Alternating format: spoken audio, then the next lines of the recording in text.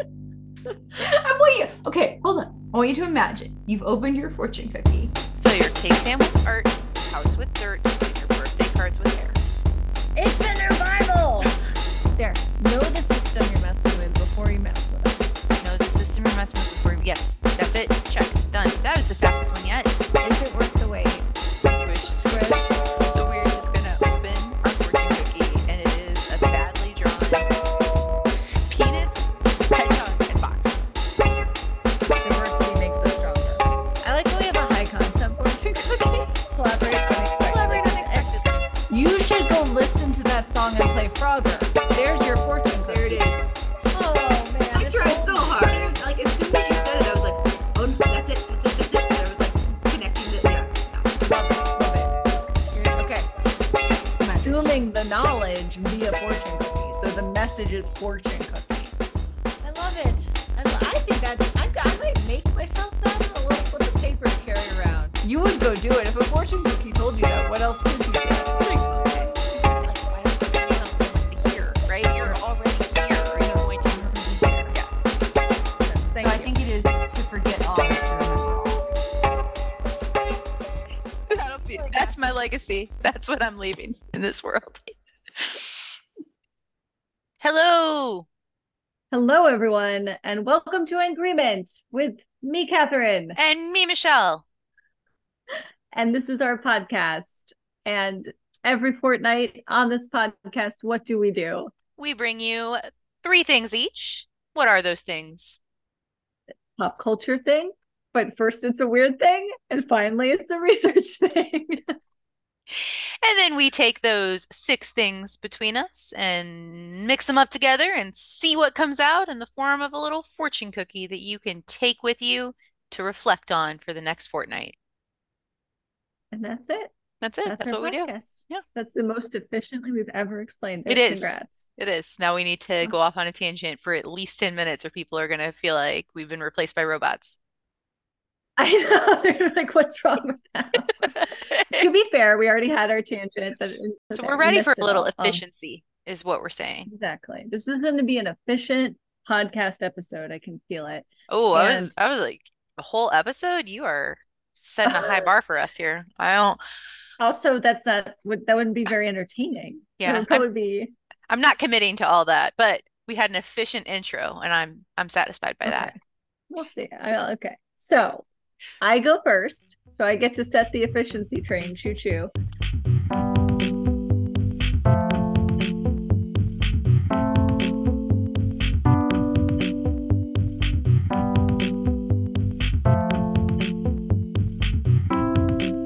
My weird thing is not super weird, But it is a thing.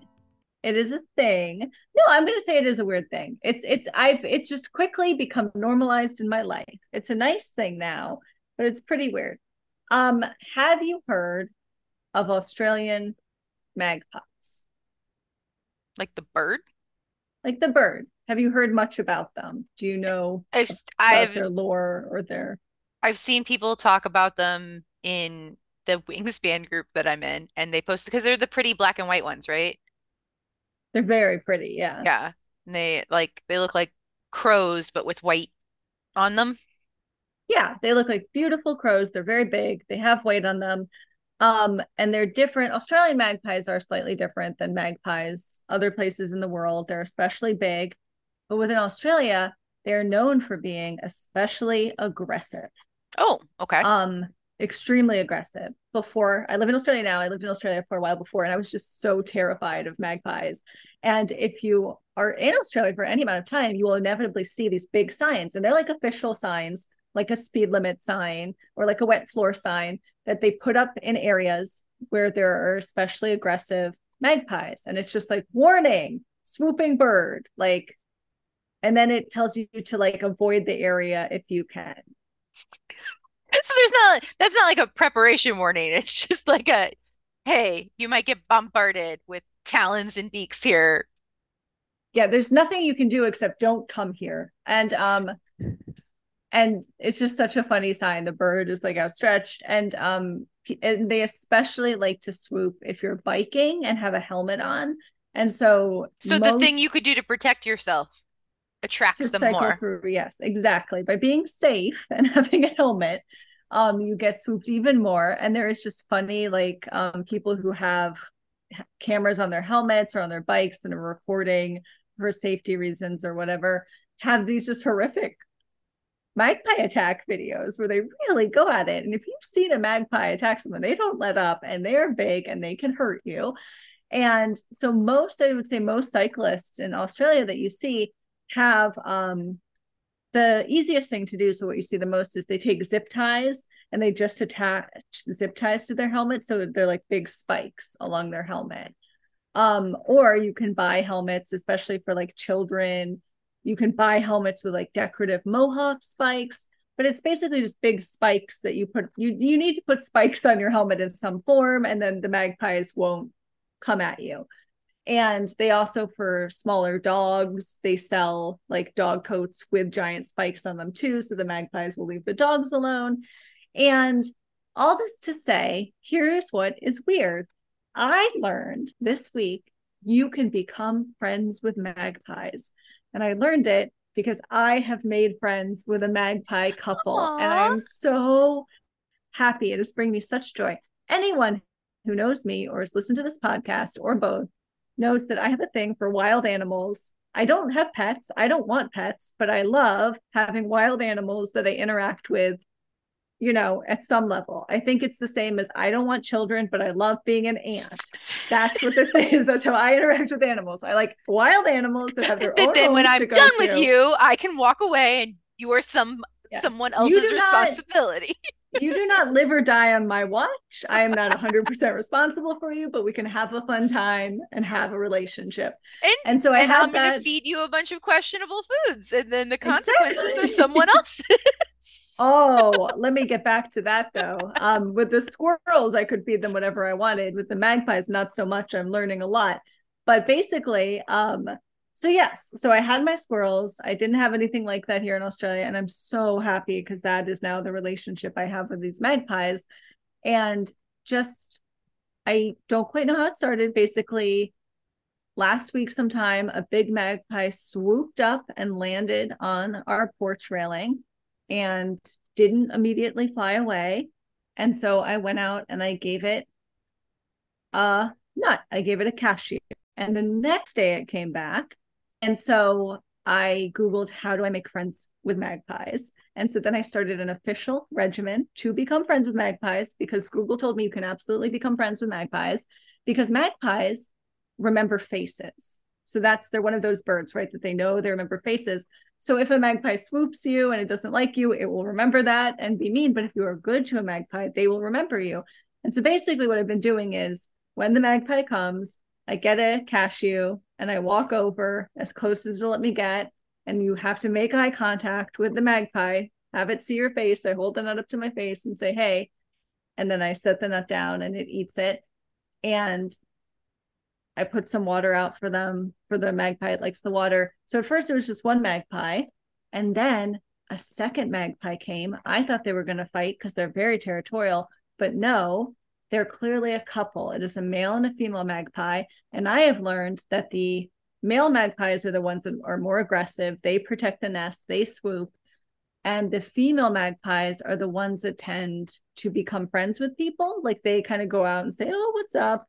Because they're less aggressive. And if you really get in with a magpie, you're friends with a magpie if they bring their husband around, their male partner. And so I am friends with this magpie. She brought her husband to meet me. I introduced her. I'm really in for morphizing this, but I introduced her to my husband, and I feed them probably between 10 to 30 cashews a day. Cashews are not cheap, but they don't like almonds. I tried almonds. They won't eat the almonds. They love cashews. And it is important to feed them things they like and things that are good for them, because I also read that if you feed them something that makes them sick, they will attack you. They will know that you did this to them. And even if you were friends, friendship is over, they will come and fuck you up. Whoa, So what a lot of pressure. it's a lot of This pressure. is a It's step up harder from than the squirrels squirrels. for Yes, sure. I've definitely graduated. But now the ultimate, and they have come back every day. And basically in the morning, because it's summer here and it's hot, we open up our back door to our porch. And probably within a few seconds of the back door opening up, they must hear it. They come and they're there. They come back probably half a dozen times throughout the day. They'll hang out on the porch.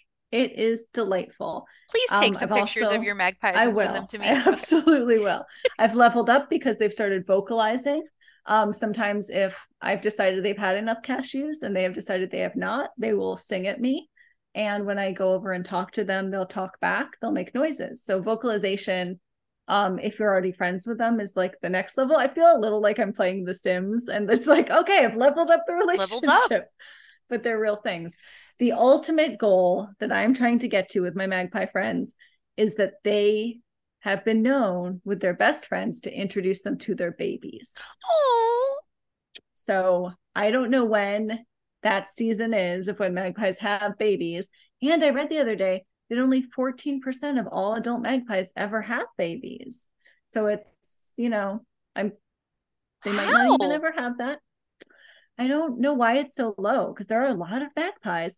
Part of the reason is they all eat each other's eggs. They're all very aggressive and very territorial, and they're like eating one another's eggs and But it's other not like birds' causing a eggs. population decline for only 14% of them to have.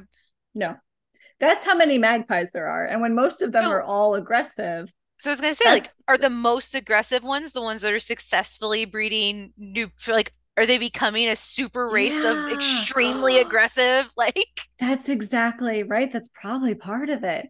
So I hope that they also can tell other magpies about you if you're cool or not. So I hope that the word is out in my part of Brisbane that I am a good person and don't swoop me. And I'll definitely send you pictures because they're beautiful. They're and beautiful and birds. magpies are corvids, right? Like the like ravens and crows, that branch of bird Yeah, yeah. species. Because the face memory thing. Did you read the study about the crows, how they had the person like wear the mask and then like if somebody else was like they remembered the mask, like it was wild. Like they had it's super interesting. I don't It's remember so enough details, impressive. but I think It's I've very like impressive. I will end this with the other weird thing now that I have this close relationship with magpies is, and I don't know, I never thought about this. I watch them eat nuts every day now. Birds drool a lot and it's gross. There's ew, yeah, something about no. like, I expect it from a dog. And if I see a dog drool, okay.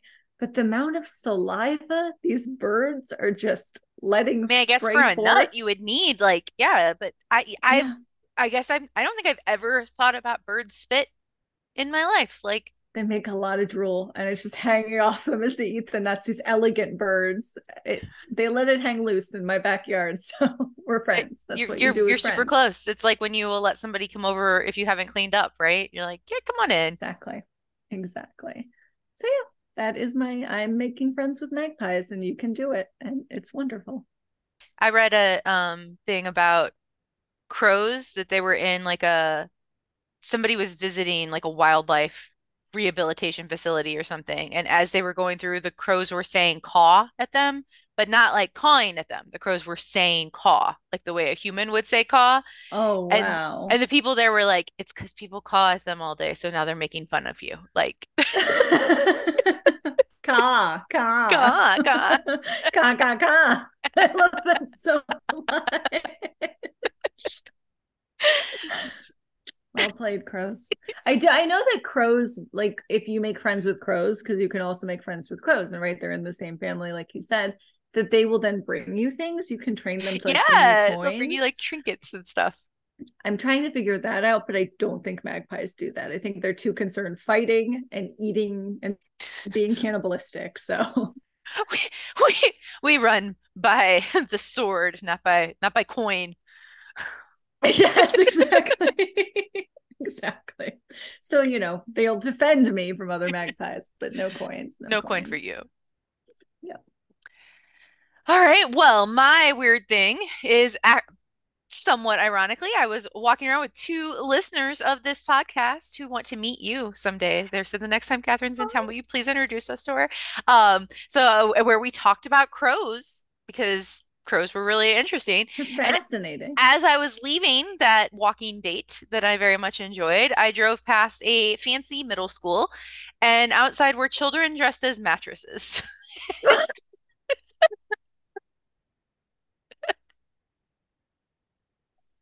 Sorry, I gotta let Catherine collect herself. How many times we say this every effing podcast, but no matter how tired I am, no matter how sad or down or not feeling it, or like, okay, let's do the podcast. It's like I forget that this brings me so much joy. I love that we do this. I needed to hear just the phrase children dressed as mattresses today.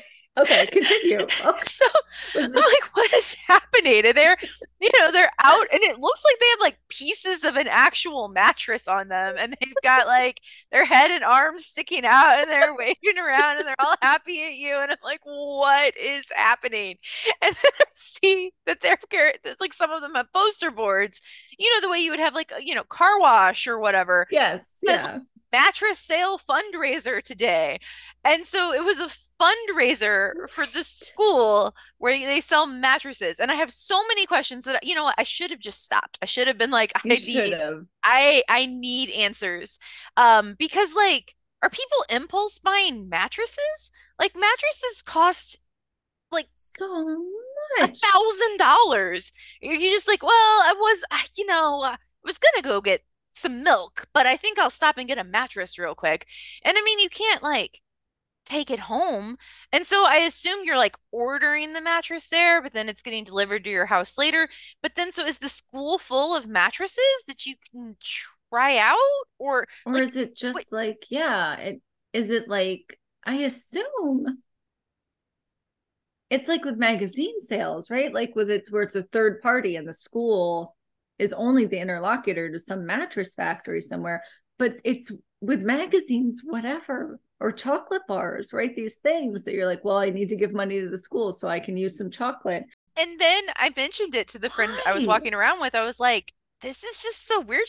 And she's like, mattress sales are kind of scammy and weird anyway, because they use like all the different mattress companies use different metrics, so they can't be directly compared to one another.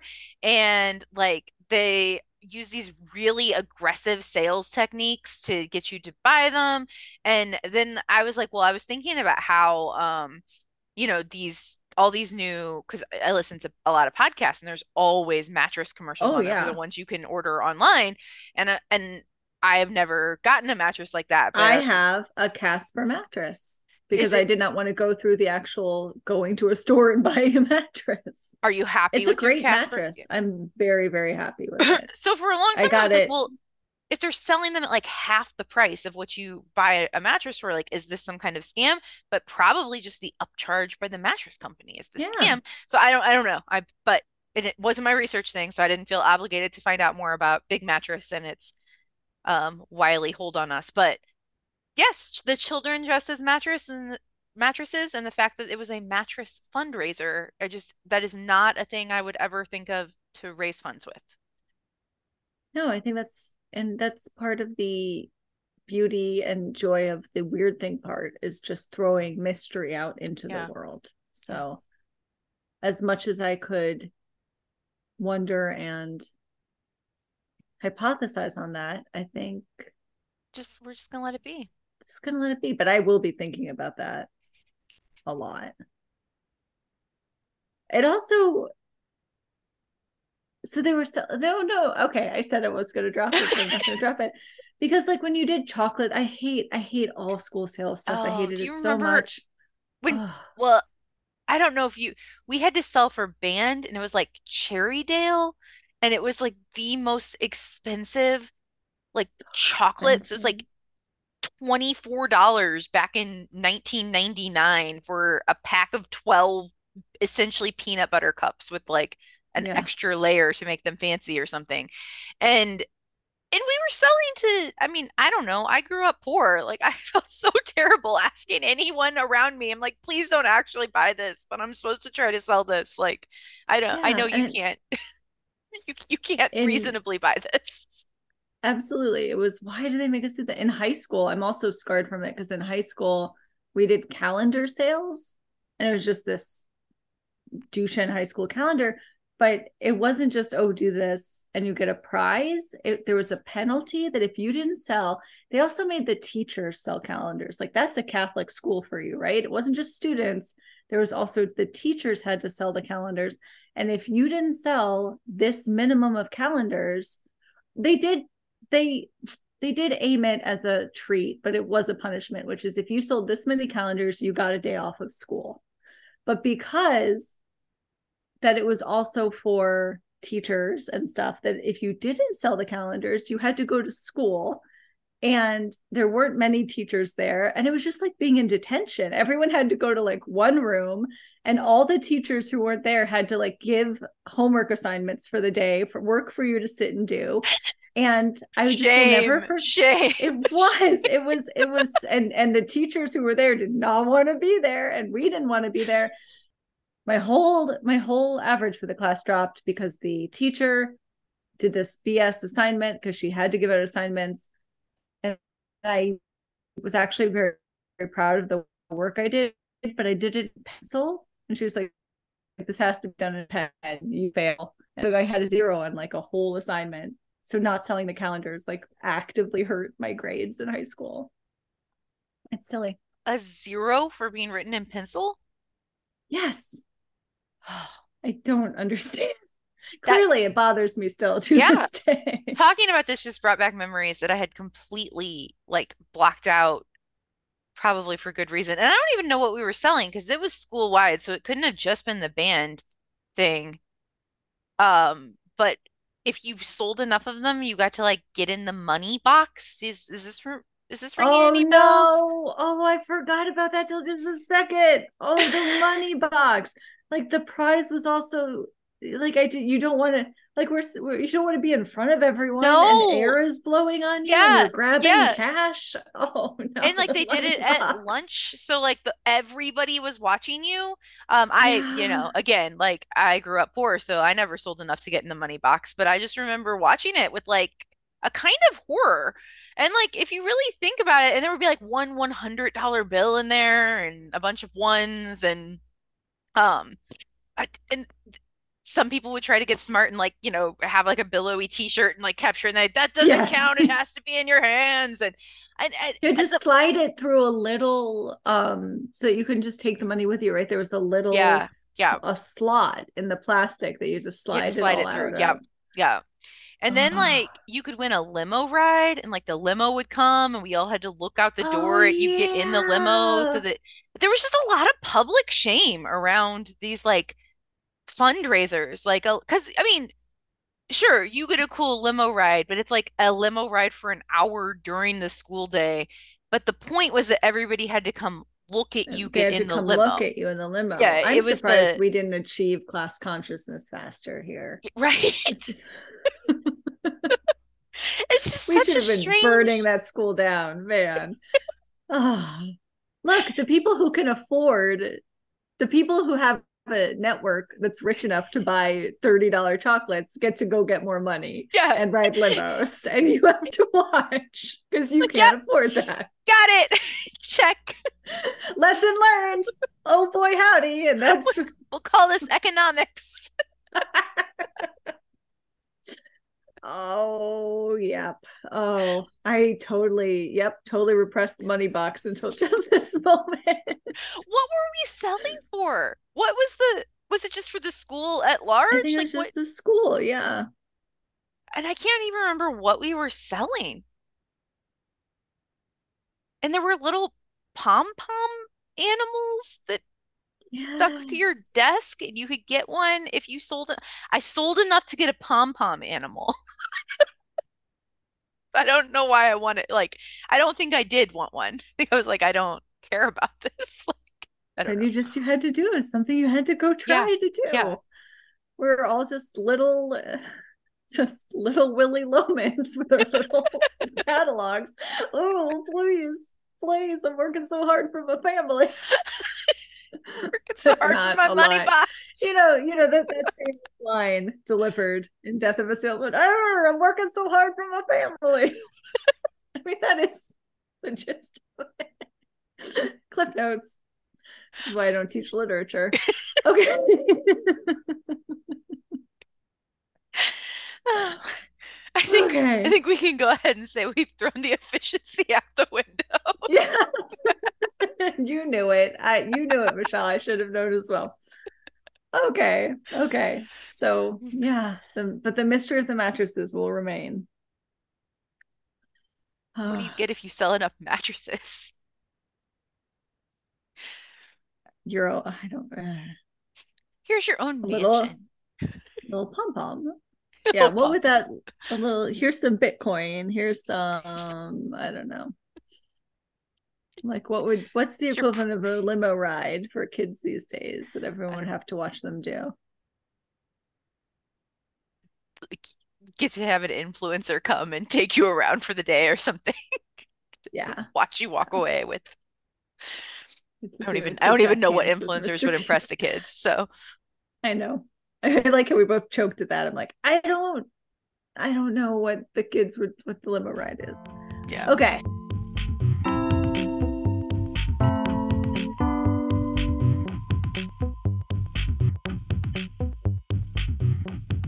Okay. Pop culture. So last time, last fortnight, last episode, I teased out that I had a pretty long and researched pop culture, but then it went out the window because I wanted to talk about Skinamarink, and I was going to give it to you today. But now I just last minute remembered something topical, and so So you have you to will wait. once again have to wait for whatever my long research pop culture is. But this is topical because this will be coming out. Oh my gosh, this is going to come out on Thanksgiving Day, right? Because Oh it'll be yeah, yeah. Thursday. Yeah. So if you're listening to me, and while Thanksgiving has lots of problems with its, origins, it is a day I love my family and I'm pretty close with them, and Your I like family's amazing. Thanksgiving. I love your They're family. great. And so I like spending time with my family. And I like to cook. And I have kind of made over the past few years Thanksgiving like my thing. I like, because I have not a big family, but I have a family with several brothers, and one of them has children. And so, like Christmas is a production, and we try to get together. And I'm not gonna be like, come to my house for Christmas, but I like having people over to my place. And I really liked having people come over for Thanksgiving. And I am excellent at Thanksgiving. This brings us to this year. I am in Brisbane, and I'm away from my family, and I'm away from a lot of my friends like you, Michelle. I do have friends and colleagues here. So at first, my husband and I were floating the idea. I kind of had this dream that we would have like a Thanksgiving here for anyone who's from the US or who wants to just Australians who want to laugh at us, like the crows laugh at people and go caw Caw, caw. caw. You can go corn. That's yours. You found that. Yeah. Um, so I did have these like really big, excited dreams that I would do it for all our friends here. And so this is our first year here. It's such a great way. We haven't had people over to our house yet, and we were gearing up for it. And then I forgot that, of course, Thanksgiving isn't a holiday here. And so we don't have time off. And I got, right before we sent the invites out for everyone for Thanksgiving, I got a note that it was a grading day. And in Australia, you don't just submit grades, you have to go to in-person meetings and go through this whole thing with everyone else who's grading and put the grades in very formally. And so I got the invite that it's happening on Thursday. So not only can I not sit around and make Thanksgiving dinner, everyone we would invite is going to be at this meeting. And so it went out the door. And so we were like, should we still have like a late Thanksgiving? And I just got very sad, and I missed my family and my friends. And I decided to try to recreate those memories and to do it when it's just two people who are sad because they can't have a full Thanksgiving is not worth it. And so we're not doing it. But then I remembered, is this pop culture? I don't know. It derives from pop culture. So my husband and I have this thing called Nicolas Cage Day, which is a holiday. And it is not a holiday that falls on any particular day of the year. Nay, Nicolas Cage Day is a holiday that you celebrate on a day you know you will be sad. So if you know there is a sad day in your life coming up, maybe it's the anniversary of something sad, like a loved one's death, or you're just missing people, or you have a really hard thing you have to do the next week, whatever. If there is a day in the future, you know you will be sad, make it Nicolas Cage Day. And it's hard to be sad on Nicolas Cage Day. Is there and a let me limit explain to to how you many what Nicolas Nicolas? Cage Day is. No, no, You no can have as limit. many You can Nicolas have as Cage days as you need. Yes. It is not a once a year thing. It's whenever you need a Nicolas Cage Day. So my husband and I lived apart for a long time. We both teach at universities and we couldn't get jobs at the same university. Happily, we now do. And that's a very happy thing. So like a lot of times the day before he had to drive back to where he lived, we would have a Nicolas Cage Day. That's how it originated. And basically it started because that's why it started. And so what is Nicolas Cage Day? If you would like to observe Nicolas Cage Day, how do you do it? Let me tell you. It's pretty loosey-goosey. You should be very comfy. You should stay in the house all day.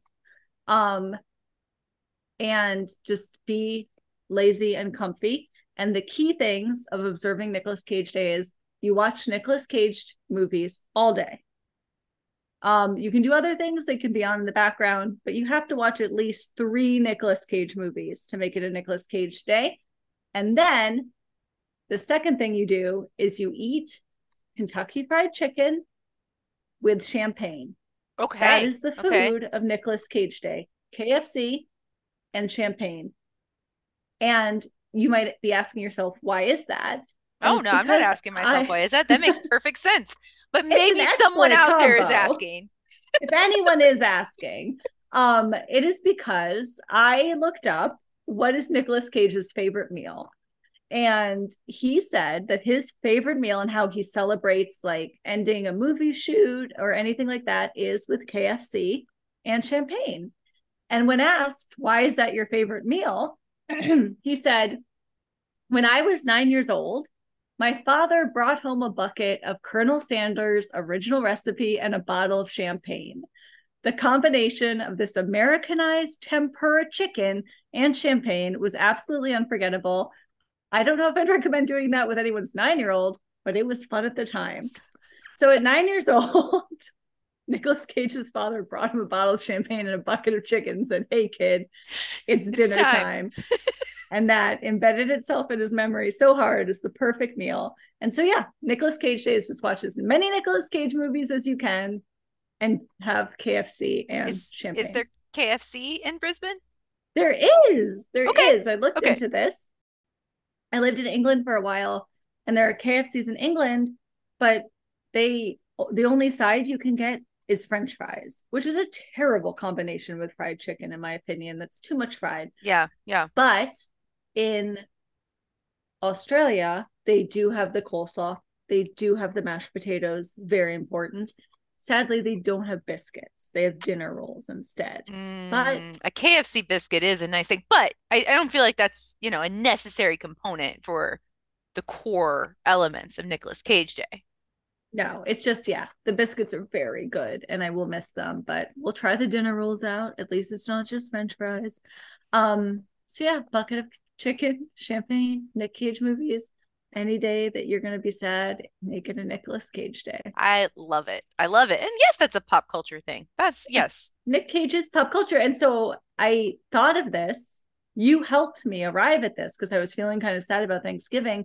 And you mentioned Willy's World. What? It is. Now I'm Willy's Wonderland. Willy's Wonderland. And I went, that's a Nicolas Cage movie.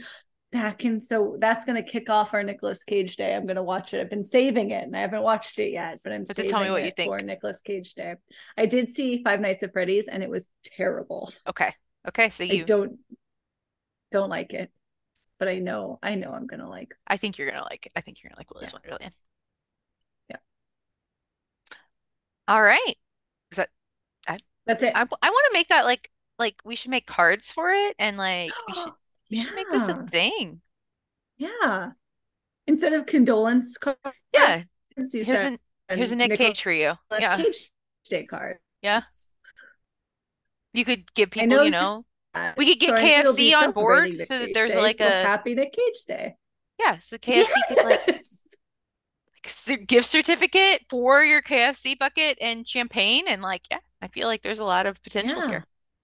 Yeah, they should sell like Colonel Select champagne that they just Yeah. have in the back for when someone, and then you order the Nick Cage Day special and they throw in the champagne for you. Yep. Okay, I'm gonna get on that. Yeah. I'm gonna reach out. I'll send out feelers to KFC's. Please send that email to KFC, like corporate KFC. Like, Dear excuse KFC. me, I need you. This is very important.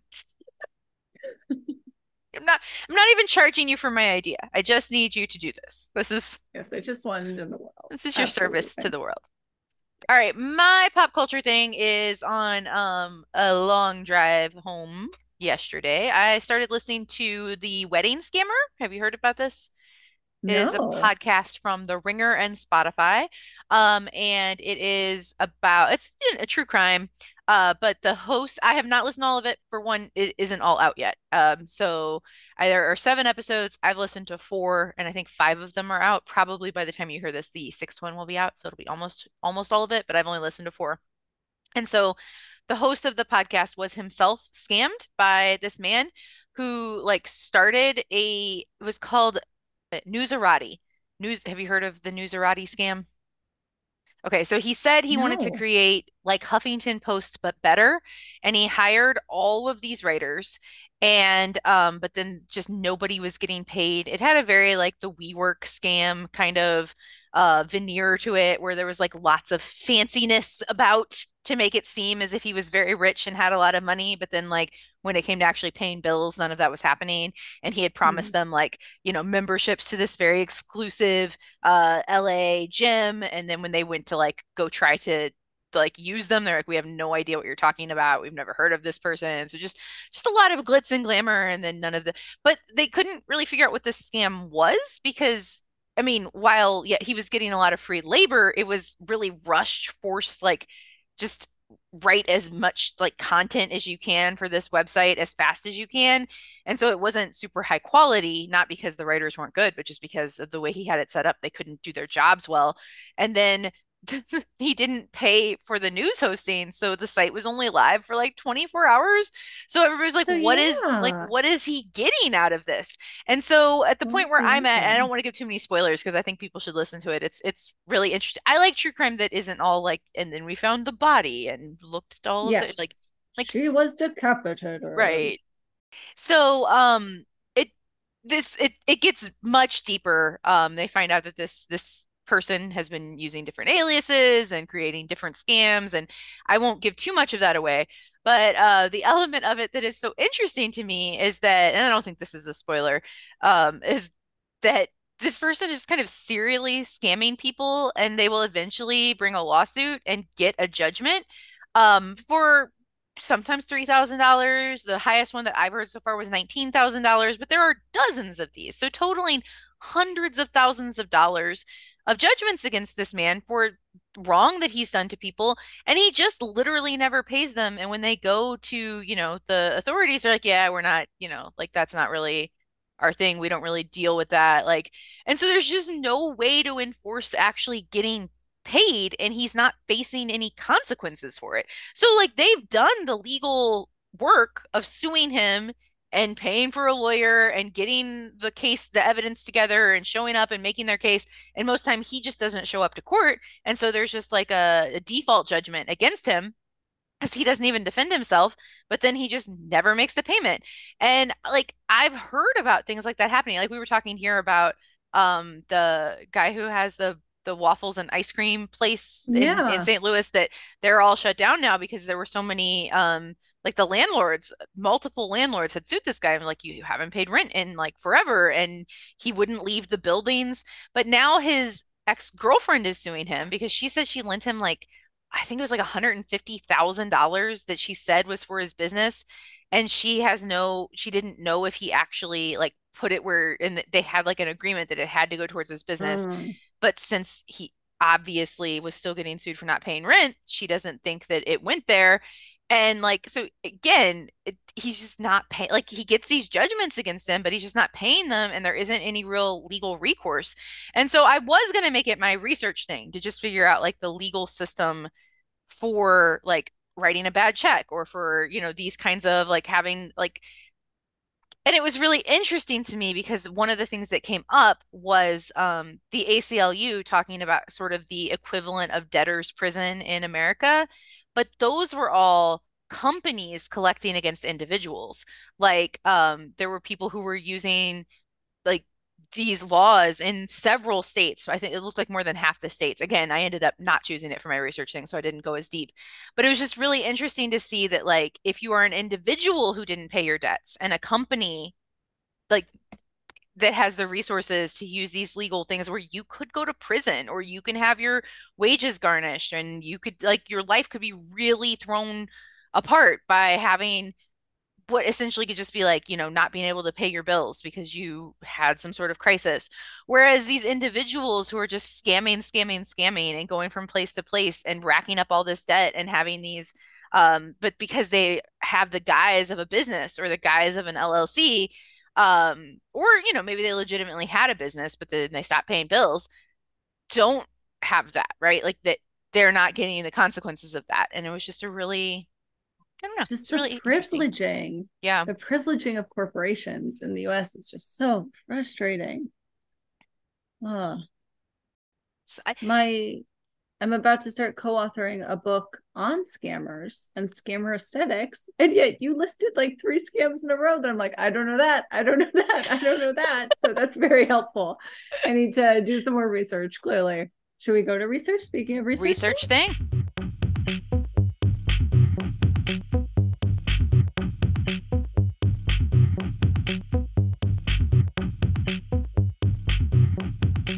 Let's research thing.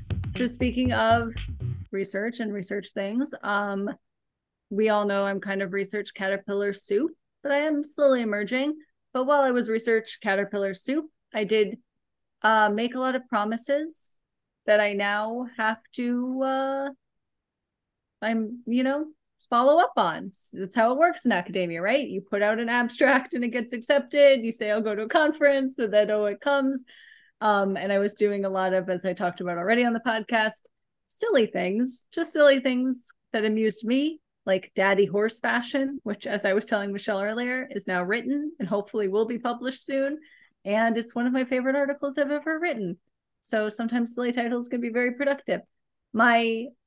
Another silly title, though, that I promised was for a conference presentation at a conference here in Brisbane. The conference is called Digital Intimacies, and it's a really great conference that I really love. But I offered up, along with my spouse, because we work on stuff together sometimes, a paper called Mr. Beast's Giant Hole.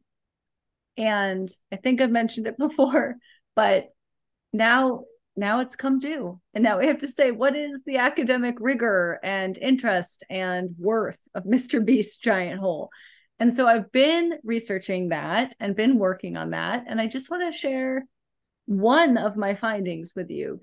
And I'm so stoked. It's such a wildly crazy thing. So basically, the Mr. Beast Giant Hole is about a very, very, we've talked about him before on here, because I talked about him before for my research, because I've written about him for books before. Maybe I'm going to be the preeminent scholar on Mr. Beast. I don't know. We'll know everything there is to know. I'll know everything about Jimmy Donaldson. But I did talk about him on research, about how he's like doing this new South in the US tech boom. He lives in North Carolina, and he is a YouTuber. He is the top YouTuber. He has the most subscribers. And it's very hard to tell how much money a YouTuber makes, but he's probably one of the wealthiest, or at least making the most money from YouTube itself, YouTubers. And so he made an extremely, even for him, very expensive video. His videos are all about spectacle. They're very big. As I've mentioned before, he is known for remaking Squid Games, like Squid Games in real life.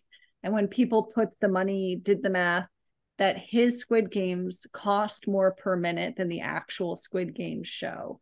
So expensive videos are not new for him, but this was especially expensive and silly.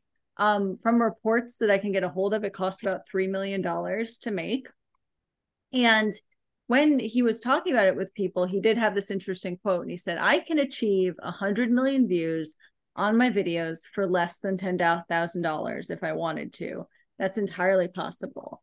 But he is doing this, Michelle, not for views, but for art, I guess. I guess that's the implication about why we're spending $3 million.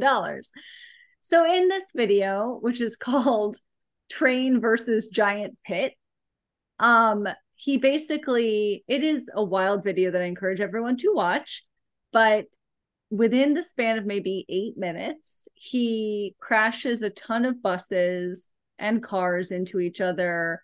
He blows up some model homes. He challenges a fan to protect $1 million, like just in the middle of this video where there's all these explosions. He's like, I'm going to give a fan $1 million if they can keep the $1 million, which is in a plexiglass case, safe. A money box. It's a money box. Oh, money box theme. I definitely see this. And then he gives that viewer, the fan, his credit card. And he's like, you can spend as much as you want to protect this $1 million. And then at the end of however long it takes, I'm going to blow it up with like a lot of explosives. And so my thought is I would just take Mr. Beast's credit card and run, but I'm sure there's a lot of safety nets in place. And so throughout the video, we come back to this person who's just like trying to build an infrastructure around this money box to protect it from the inevitable explosion that Mr. Beast will do. But the epitome, the apex of this video is there is a giant pit into which he drives a bus and a tank and then a train. He drives a train into a giant pit. When you say he drives, like who is literally driving? Oh, I think they push it. Okay. I cannot figure out it. Nobody is falling in. Well, this is what I'm getting to. Nobody real was hurt in the making of this. But so I guess they're, for the cars at least, they're not very forthcoming about how they get the train. The train, there's a lot of cuts. There's a lot of skepticism on the internet. Is it even real? When they're crashing the buses and the cars, and he's done this in previous videos. He has a previous video called like Bus versus Wall, where he just crashes a bus into a wall. They have, they basically tie weights around the gas pedal, or they hook it up and they get to by remote control. He has a whole team of engineers for this video that are helping him do this, and like explosive technicians. So I think they've rigged it up somehow where it can self-drive, or they're pushing it. So although I think the tank might have pulled the train into the hole, there's too much happening. This video breaks your brain. In this video, when they start by having like a model of Mr. Beast's house that they blow up, they're crashing all these cars. They have dummies and mannequins of him and all of his like team of friends. And they have they printed out pictures of their faces and they put it on the mannequins, and they have t-shirts with their names on it. And they are like stand-ins for them. And so they put them in the house. They're like, everyone's in their room in the house before we explode it. Or they put them in the, driver's seat of the bus before they crash the bus. And I'm just like, why? It's there's so much happening in this video. There's so many giant explosions and crashes. Why take the extra time to make a mannequin of yourself and have it be destroyed? That was very interesting to me. I feel it's very psychoanalytic. There's something there, perhaps.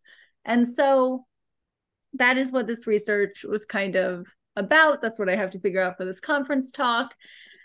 And so what I learned, I haven't quite totally figured it out. I have somewhat of a theoretical hook I will share with you in a little, but it is so hard to figure out anything about Mr. Beast. He's very quiet. He's full of NDAs. And so finding out how videos are made is difficult. And as we were talking about before, Google is terrible now. And so I was desperately trying to find out, where does a YouTuber get the land and the space and the infrastructure where you can dig a giant pit to put a whole train into. There were railroad tracks, right? This train was on tracks. And then when they were crashing cars, it looked like it was at an abandoned racetrack. It was a racetrack. There were stadium bleachers, and it seemed like he owned all this land, or at least got to use it. And unfortunately, they're on the internet on some, ghost of a ghost written website, this fact about it says that he filmed it on this ranch and resort, which I can just say is not true. But now every website for pages and pages and pages is saying that, because not a lot of people are fact checking things about Mr. Beast anyway.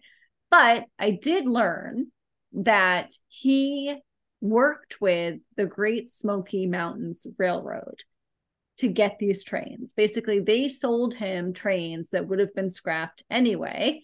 And then to film this video and his bus versus wall, which was also train versus wall, where he crashes them into walls video, 2 different videos. He worked with the GSMR, Great Smoky Mountain Railroad, and he bought out the route that they would use so he could film. So like for a whole week, all the income and whatever the amount they said, this is what it costs to run this for a week, he paid them. So he bought out the route, he bought scrap trains. I learned this on a Reddit board about trains, where people were arguing extremely passionately about the morals and ethics of the video, because they were like, those should be in museums. Those parts should be used for other trains. Like, it's not, this was a bunch of people who love trains so much, and they were so mad about this video where he was just destroying trains. And it was amusing, but also very informative. And so I was doing all this research, going down a rabbit hole of Reddit train boards, and I learned a fascinating historical event that I did not know about. And I think this might be the key to unlocking my whole conference paper, or I'm an academic sham, or both. It can be both. On the Reddit train board, I learned about the crash at Crush. And isn't that just a wonderful name? Crash at Crush. The Crash at Crush. That just is so, it captures the imagination, doesn't it? Crash at Crush.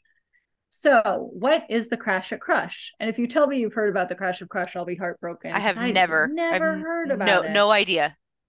So the Crash at Crush, and we've kind of been talking about, right, like corporations. I'm seeing a pre-connection about like corporate personhood. It was a publicity stunt organized by the Missouri, Kansas, and Texas Railway Company, and it took place on September 15th, 1896, near Waco, Texas. So it's a very, and a lot of, from what I could tell in research, it's not the first, but it's considered a very early marketing spectacle stunt where a corporation puts on this event, right, for advertising purposes. And we have to argue about, well, what's the heyday of advertising? When do we start consider advertising? There's a lot to unpack about what would ever be the first historically.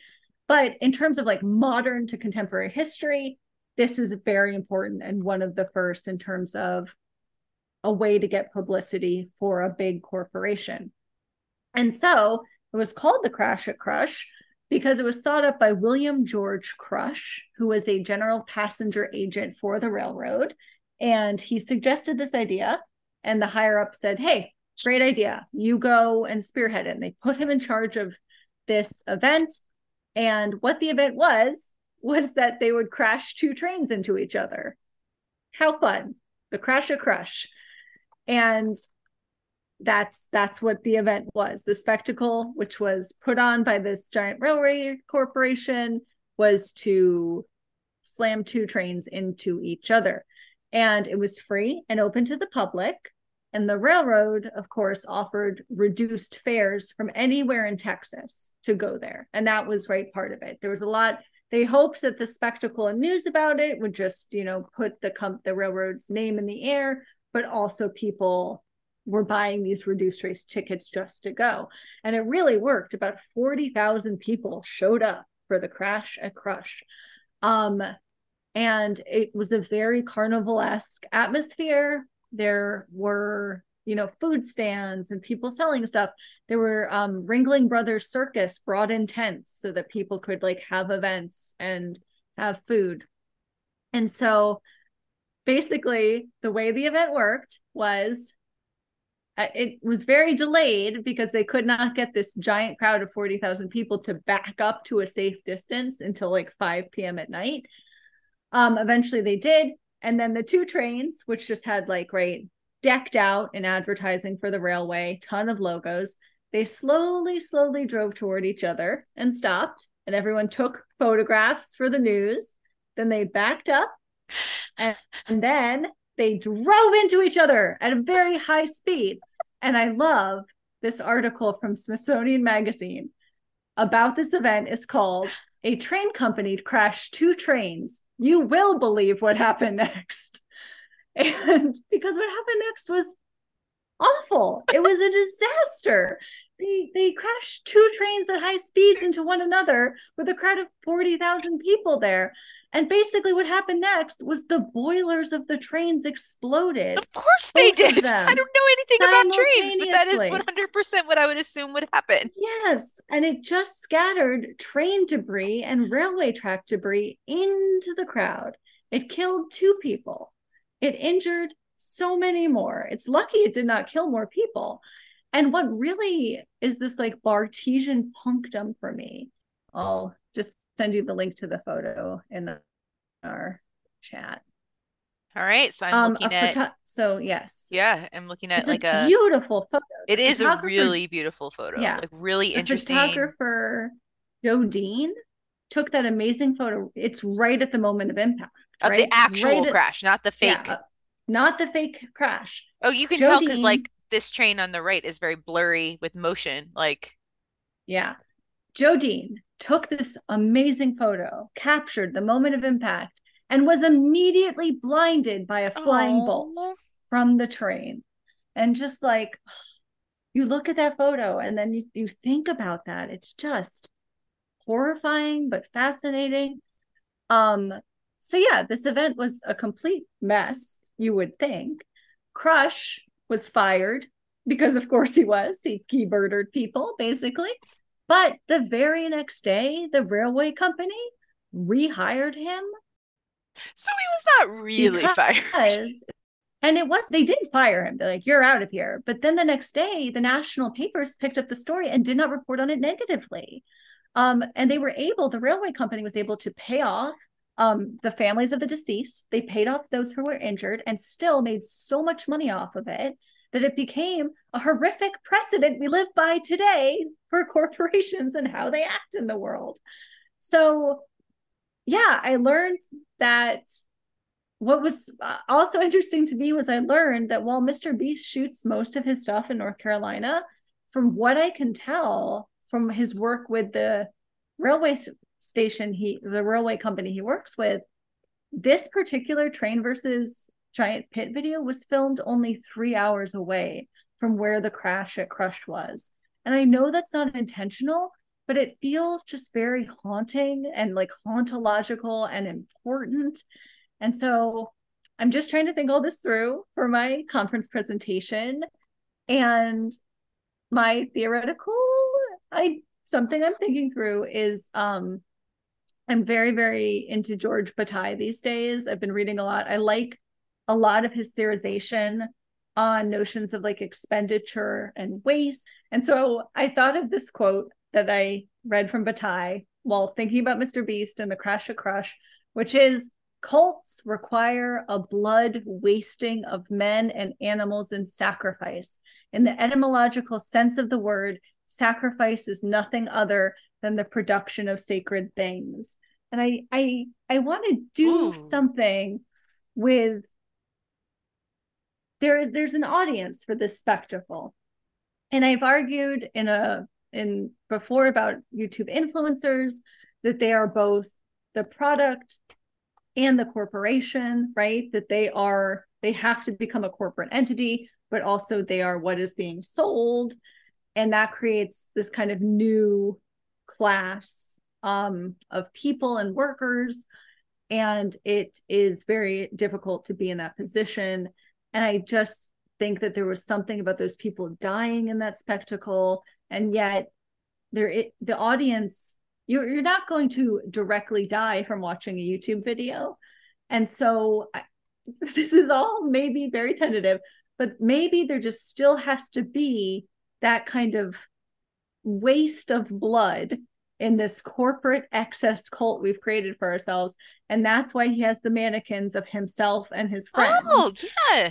Yeah. So I'm thinking about that, the destruction and the waste and the loss and luxury itself through Bataille. And So I got he so talks a caught lot up in the about crash with Crush that I forgot about the mannequin part. But when you were talking about the mannequins, the first thing that came to mind for me, and then for a minute I was like, no, don't say it because that like where she ended up taking this is not related. But then I double guessed myself. I'm like, I think it is. So do you know? I can't remember which song it is for Taylor Swift, but for Avril Lavigne, it's the Girlfriend song where in both of them, they're like singing songs about liking a boy and he's with another woman. But in the video, they You play Belong both With Me. Yes. themselves and the other person. And I Yes. feel like there's like, I feel like there is a related link there, like that, creating the avatar of the avatar because, Mr. Beast and his production crew, you're not getting to know them as people. Like you're only getting to know them as this like avatar entity anyway. So then for them to create this version of themselves just to see it destroyed. And I feel like those pop songs, they did the same thing. In a way that is maybe just disturbing and misogynistic, or maybe really smart and, you know, subversive, or both. It could be both. Can be both. Yeah. Mr. Beast talks so much about how he doesn't actually make much money. He puts all of his money back into these things. He's going to burn himself out. Of all the YouTubers, I think he is especially aware of how he is the one producing the content. He's also the one whose labor is being exploited, but it's being exploited by himself in a very direct way. And just, yeah.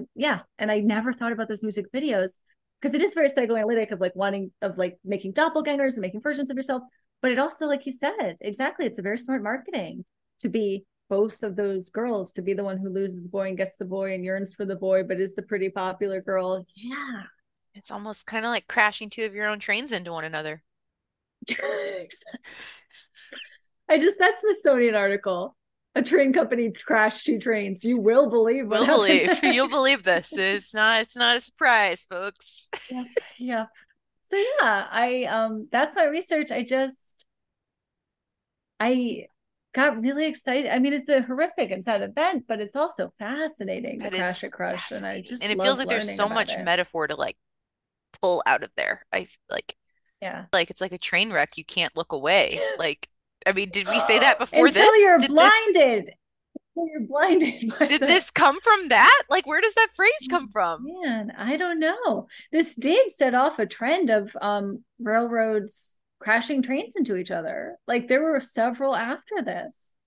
We need to look up the origin of that phrase, Yes, like a train I'm wreck. making a note. Yeah, there's just, again, Bataille talks a lot about how waste and excess, and there's pleasure in destruction, how that can be harnessed for political and economic ends, and that like excess waste is a way that the bourgeois demonstrate and distinguish themselves from other classes. Fits right in And with it's our like, what is it? And money Bataille box. does, yeah, and Bataille does take it to human sacrifice. He does say this includes waste of life and blood. Yeah. He also, though, not fun fact about Bataille, he genuinely believed that like he genuinely wanted to see like a lottery based organized system of living. And I don't mean the lottery like you win money. I mean like the lottery short story. Like he really thought it would tie people together in a good way, If in there a was, we just productive sacrificed way. somebody Yeah. every so often. he tried to get like his circle of friends to do that. And he was like, I am not kidding. And but it didn't go over well. I'm glad that he had some people in his life to be like, maybe not. Yep. Yeah. Yeah. Although you think Bataille, sorry, I'm very into Bataille right now. You think Bataille is this just off the hook wild guy. But Walter Benjamin, people forget this. Before Walter Benjamin went off into the Alps and died, he gave all of his work to Bataille to keep safe. And the reason that we can read Walter Benjamin and know him today is because he trusted Bataille to have all his papers and his writings. Bataille was the fan that got to build a fortress around $1 million. Yes. No notes. Your turn. Your research. You can't All get better right. than that. So My research thing is the things we've done to fruit flies. I'm so excited. I've done so many things to fruit flies. It usually involves vinegar. I'm going to tell you why I'm talking about this first. And there will be a little cameo about bat penises because I couldn't figure out where Yes. else to fit them. So buckle up. Mayo. Angel, Just, question. just, just laying out the Where expectations before we I get to. just really liked the turn of phrase of I didn't know where to fit this bat penis. Oh, and once you see or hear what it's really about, that'll be even funnier. All right.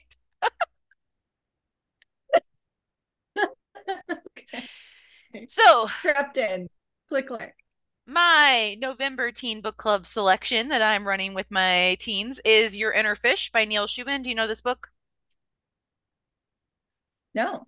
So it is also a PBS documentary series now that's very popular.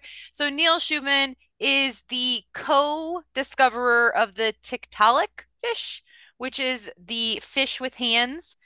So it is seen as one of the links between, when we went from being water dwelling to land dwelling, and by we I mean all living things, right? So it's one of the evolutionary links in how all life developed from single cell organisms on up, and that we all were in the water at one point, and then it was like, oh, how did we stop being in the water?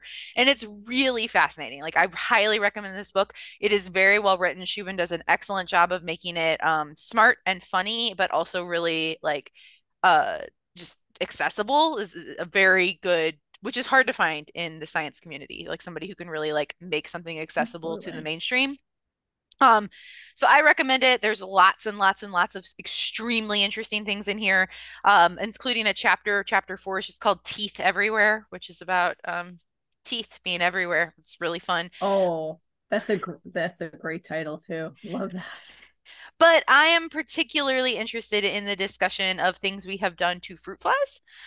So fruit flies are used a lot in scientific experiments, and the most obvious reason for that is just because they are, well, one, not very many people line up to like protest your use of fruit flies. Like, they're not cute like mice or monkeys, and so you're not going to get a lot of pushback. And two, they are cheap. You can produce them very easily. Three, they don't take up a lot of room.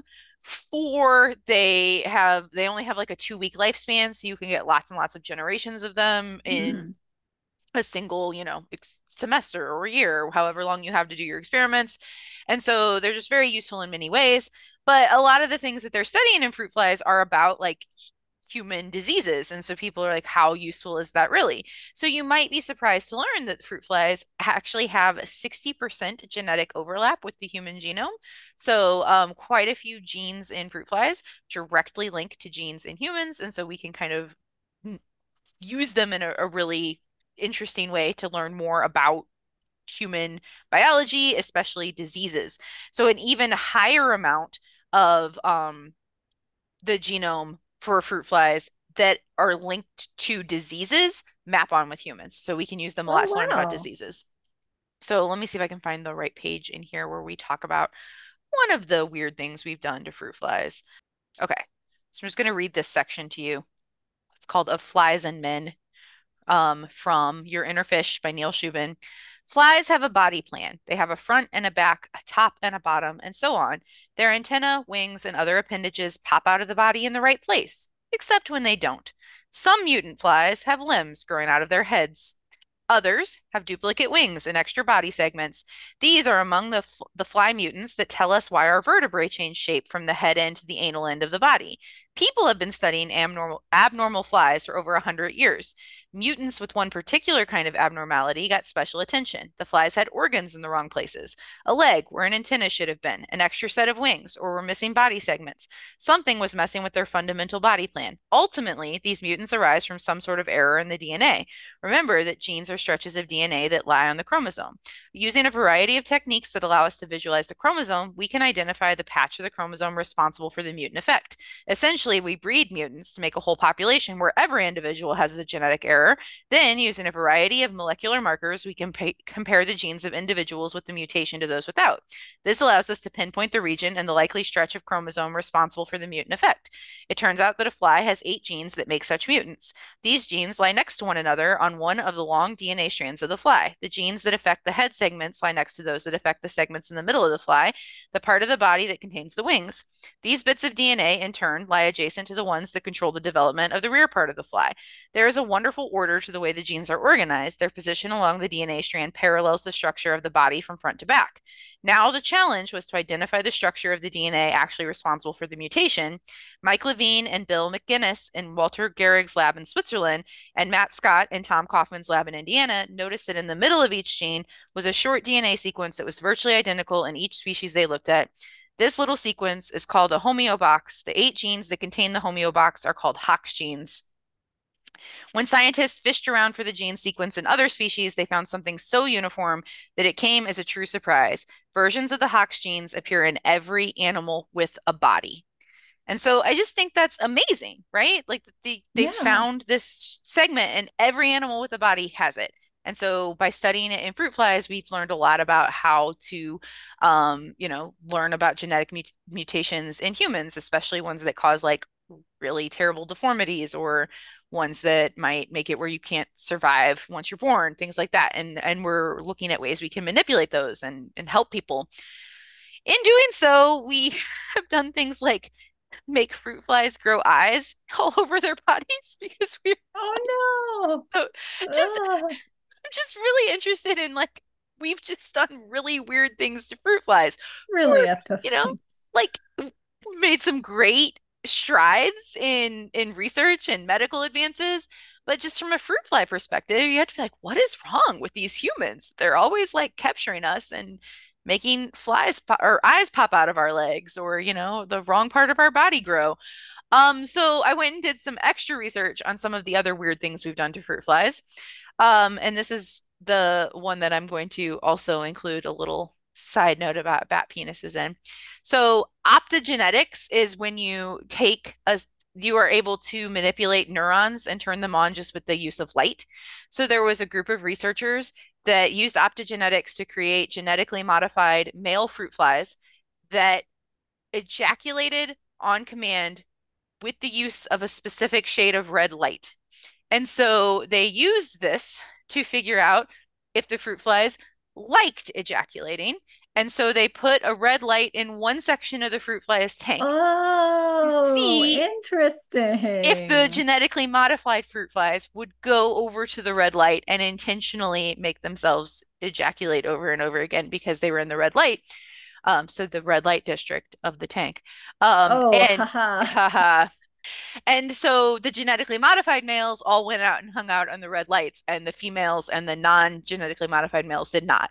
And so they could reasonably hypothesize that they enjoyed that in some way. So, and the research was about being helpful in reward behavior as a way to research treating drug abuse, because they found that like there was a part of the study was like that the flies, I can't quite remember all the details about how these studies went together, but there was another study with the flies and alcohol.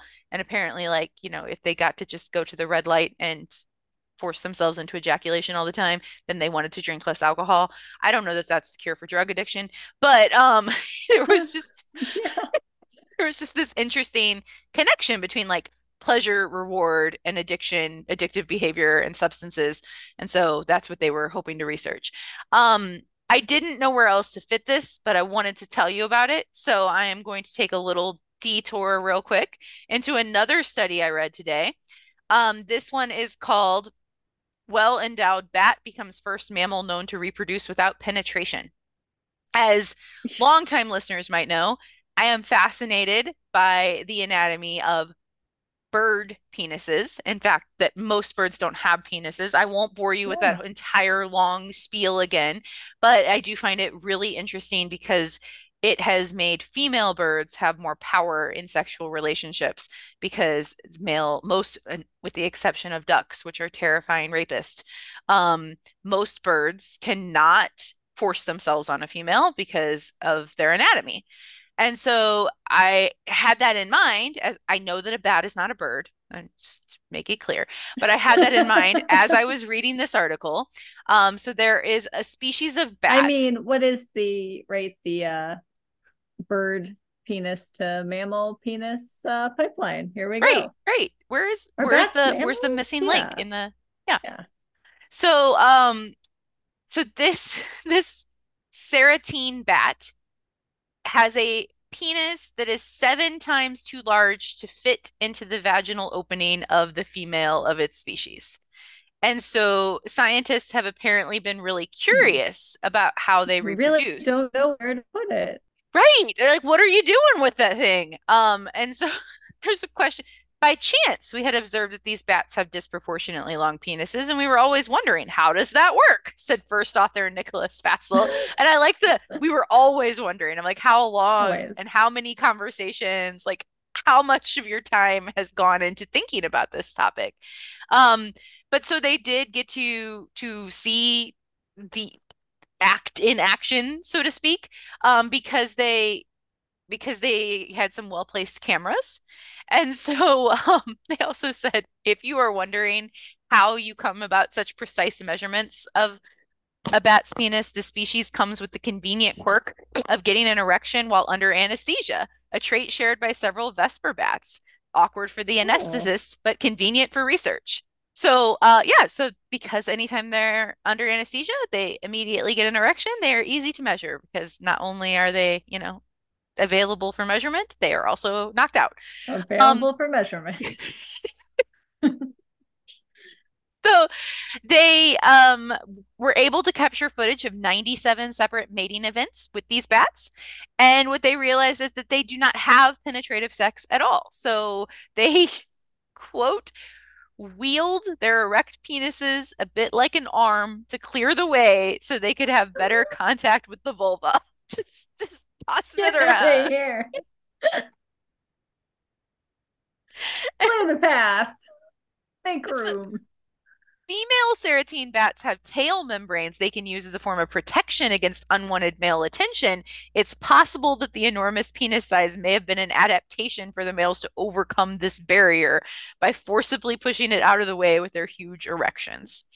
And once they are in position, the mating pair stays in an embrace for any time between 53 minutes to 12.7 hours. And so there is Wow. no penetration. It is just contact with their giant arm-like penis and the female. Cuddling. They clear the path and then they cuddle. And the final line of this article is, we are trying to develop a bat porn box, which will be like an aquarium with cameras everywhere. Wow. Which isn't, I mean, maybe we could tie it to a money box. All right. I immediately thought money box, porn box. I mean, it's dangerous, but let's try.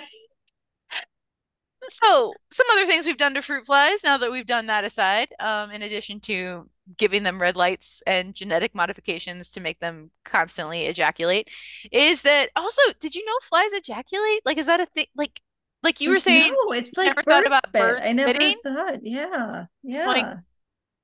I mean, I I guess can't I say don't. that I didn't. Well, obviously I didn't know that, but I also just never thought about Yeah, it. yeah, it was never a consideration. Space travel. I mean, here on this podcast, we've talked about launching jellyfish into space, which is much more interesting than fruit flies, in Yes. my opinion. But Yes. they're really good at us being able to study the impact because of their short lifespan. And so one thing we've learned about space travel, at least in fruit flies, is that their muscles get weaker, including their heart. So that has helped us like kind of think through what would be the cardiac consequences of having a human in space for a large portion of their life. We also learned that because fruit flies only have an innate immune system and they don't have an adaptive immune system like we do, we have both innate and adaptive, but only vertebrates have adaptive immune systems. So they have come back from space with a much higher susceptibility to fungal infections because the fungal infection immune response was somehow disrupted and left them more responsible to diseases, but not to other kinds of diseases, not to like Huh. viruses, but just to like fungal. So they're like, that might mean that when we do space travel, we need to kind of think of fungal barriers and things like that. So it's helping us like consider things we might need for future human space travel.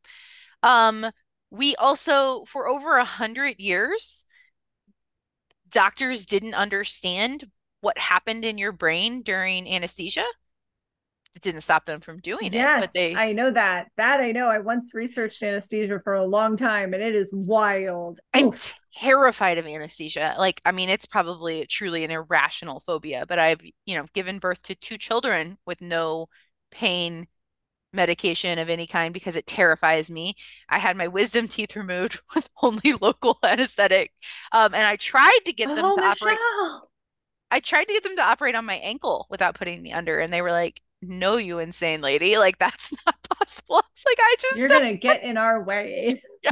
They're like, "No, we're definitely putting you under." I don't know, it just terrifies me. And so I don't really understand, It's scary. It really is a yeah, scary thing. It's still pretty dangerous. using fruit flies, we were able to figure out there were two hypotheses about how anesthesia worked. There's a lipid hypothesis and a membrane protein hypothesis. But in June 2020, some fruit fly research showed that the lipid hypothesis was more likely to be correct because there is a PLD2 protein that binds with I don't, it was very complicated. And this is not my field of study. They showed me a cool little graphic. So I'll put the video in so you can watch it yourself. But like because of these lipid rafts, when there is the disruption with anesthesia, it sends them out like they were trapped, but now they're like all spreading around. And so those proteins get to bind with something and that releases potassium. But they're still trying to figure out like why does this exist? Why does the brain do this? Because obviously we didn't like evolve for anesthesia. Like that wasn't the plan. Yeah. So like why would your brain respond that way? Um, and yeah, I'm fascinated and terrified by it. The fruit flies are helping us figure it out. We've also Thank used you, them fruit to help flies. understand fear. And the thing I found most interesting about this was the discussion of fear as behavior rather than any subjective measures, because, like, scientists don't like to deal with the subjectivity of like feelings when they're doing their research. They're like, we just want to see how something behaves. And so they would like put all of the fruit flies in a tube and then like put a shadow over it like it was like a bird swooping down at them, which there's a connection, right? The There you magpies. And so they would observe how they behaved. So they would freeze or hop around erratically. They would leave their food and take longer and longer to come back to it based on how long the shadow came. And that kind of helped us like understand fear better. And then the last one I'm going to tell you about is they genetically modified, again, because the sequencing on them is so easy to do because they have far fewer like gene sequences to mess with. They genetically modified fruit flies to have increased cestrins, which the goal, what they were researching was to find out if somebody is like elderly and can't move around well, or if somebody is recovering from an injury, what can we do to help with physical fitness at a time when you can't really exercise?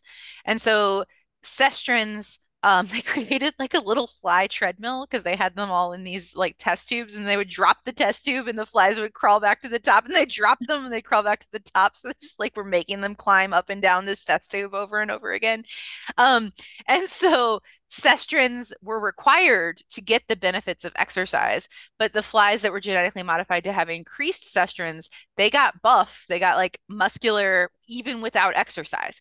So Hmm. cestrins were created by tinkering with their genome and not through a supplement. So we don't really know how we could use that to help people yet because we're probably not going to genetically modify ourselves. I don't know, we might genetically modify ourselves to just be buff all the time. But yeah, so there are some weird things we have done to fruit flies in the name of science. Wow. Wow. Wow. That the mind reels at just an eye covered fruit fly, especially.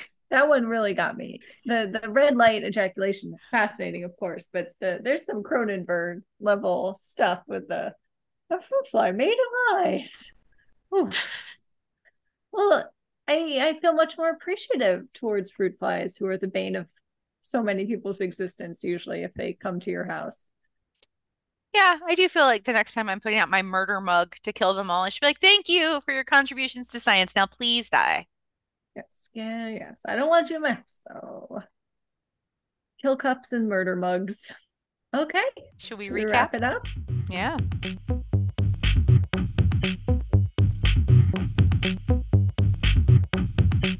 Recap. Let's do it. Okay.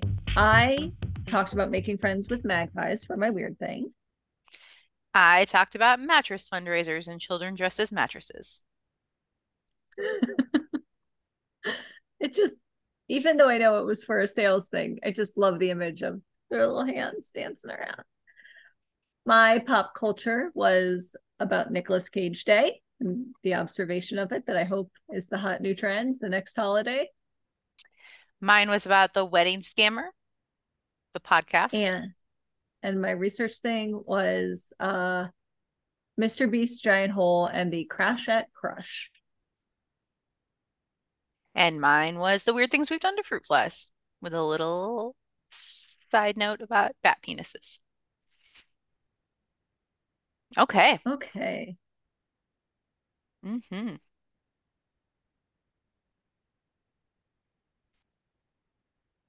Well, we had the themes, I think, of corporate overreach and power. We had money box themes. Money in boxes showed up twice.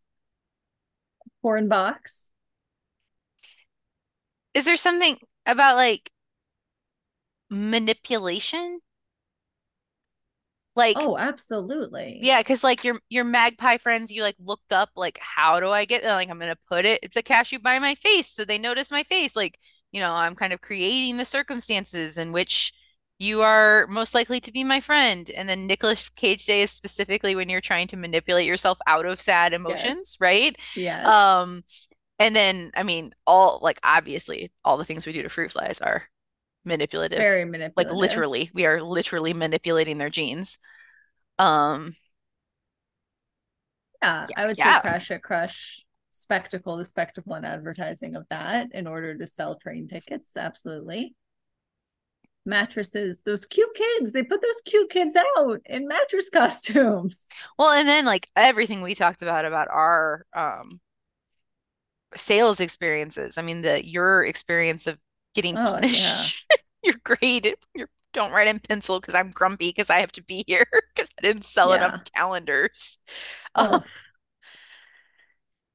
and then obviously scammers are manipulative. Okay, so what do we want to say about manipulation and being well, manipulative? because not all this manipulation is bad, right? Like some of it is positive, some of it might even be necessary in a way, like for survival, for happiness, but some of it is definitely exploitative and negative, and some of it, And like I just mean, whose crashing two trains happiness? into each other, is kind of dumb. Like, It's very dumb. But always whose happiness, right? I don't think how happy are those fruit flies? Well, I guess the ones in the red light are very happy.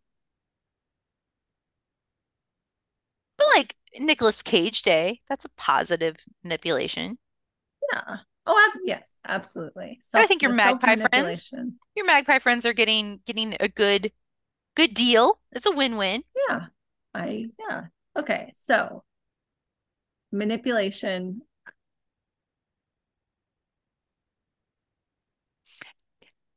I think it needs to be something like put something in a something, not a money box, right? Like Oh, what's the yeah. opposite of the like what are our two ends of manipulation here? And money box is one, right? Moneybox is the bad boo. Put your feelings into Nicolas Cage, not a money box. Put your sadness into Nicolas Cage. In a KFC bucket.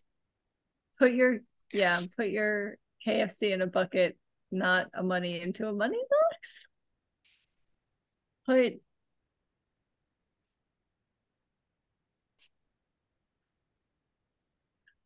um put yourself in that red light.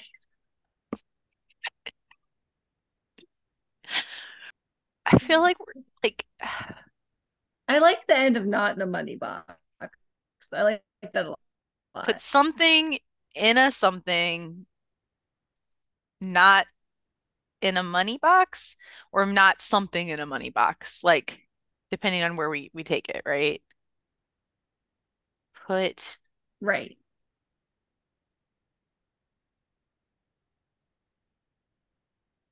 maybe like the something should be like faith or hope or like put hope in the blank, not the money box. Yes. Put hope in again, I just want it to be Nicolas Cage. He carries a lot of weight here.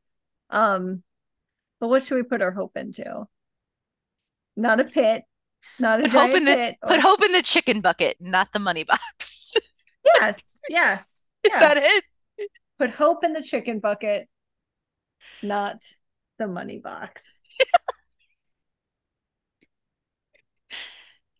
I like it. Put hope in the Me chicken too. bucket, not the money box. I'll include that in my email to KFC. Yeah, Be like, I like got the slogan it's ready. for everything. Excuse me? Okay, put your hope in the chicken bucket, Not the money not the money box. box. Done? Perfection. Yeah, Yep. Couldn't say it was efficient, but I could say it was fun. it was fun. It was a fun ride. Yes. Thank you for this. You too. And everyone should put their grab bags into the email. We're never going to stop asking. Never. Agreementpodcast@gmail.com. Send us grab bags in audio, in But written. Make an appointment. We don't care how you do it. Just give us things. but if you do ever celebrate Nicolas Cage Day, or you want to send us ideas for Nicolas Cage Day cards, you should just let us know and send us notes on if anyone's observing Nicolas Cage Day, because I would like to report on that on the I think that podcast. Age Hams should make Nicolas Cage Day cards. Oh my gosh, yes. Oh my gosh. Goodbye, everybody. Goodbye. Put your hope in the chicken bucket, not in the money Not box. the money box.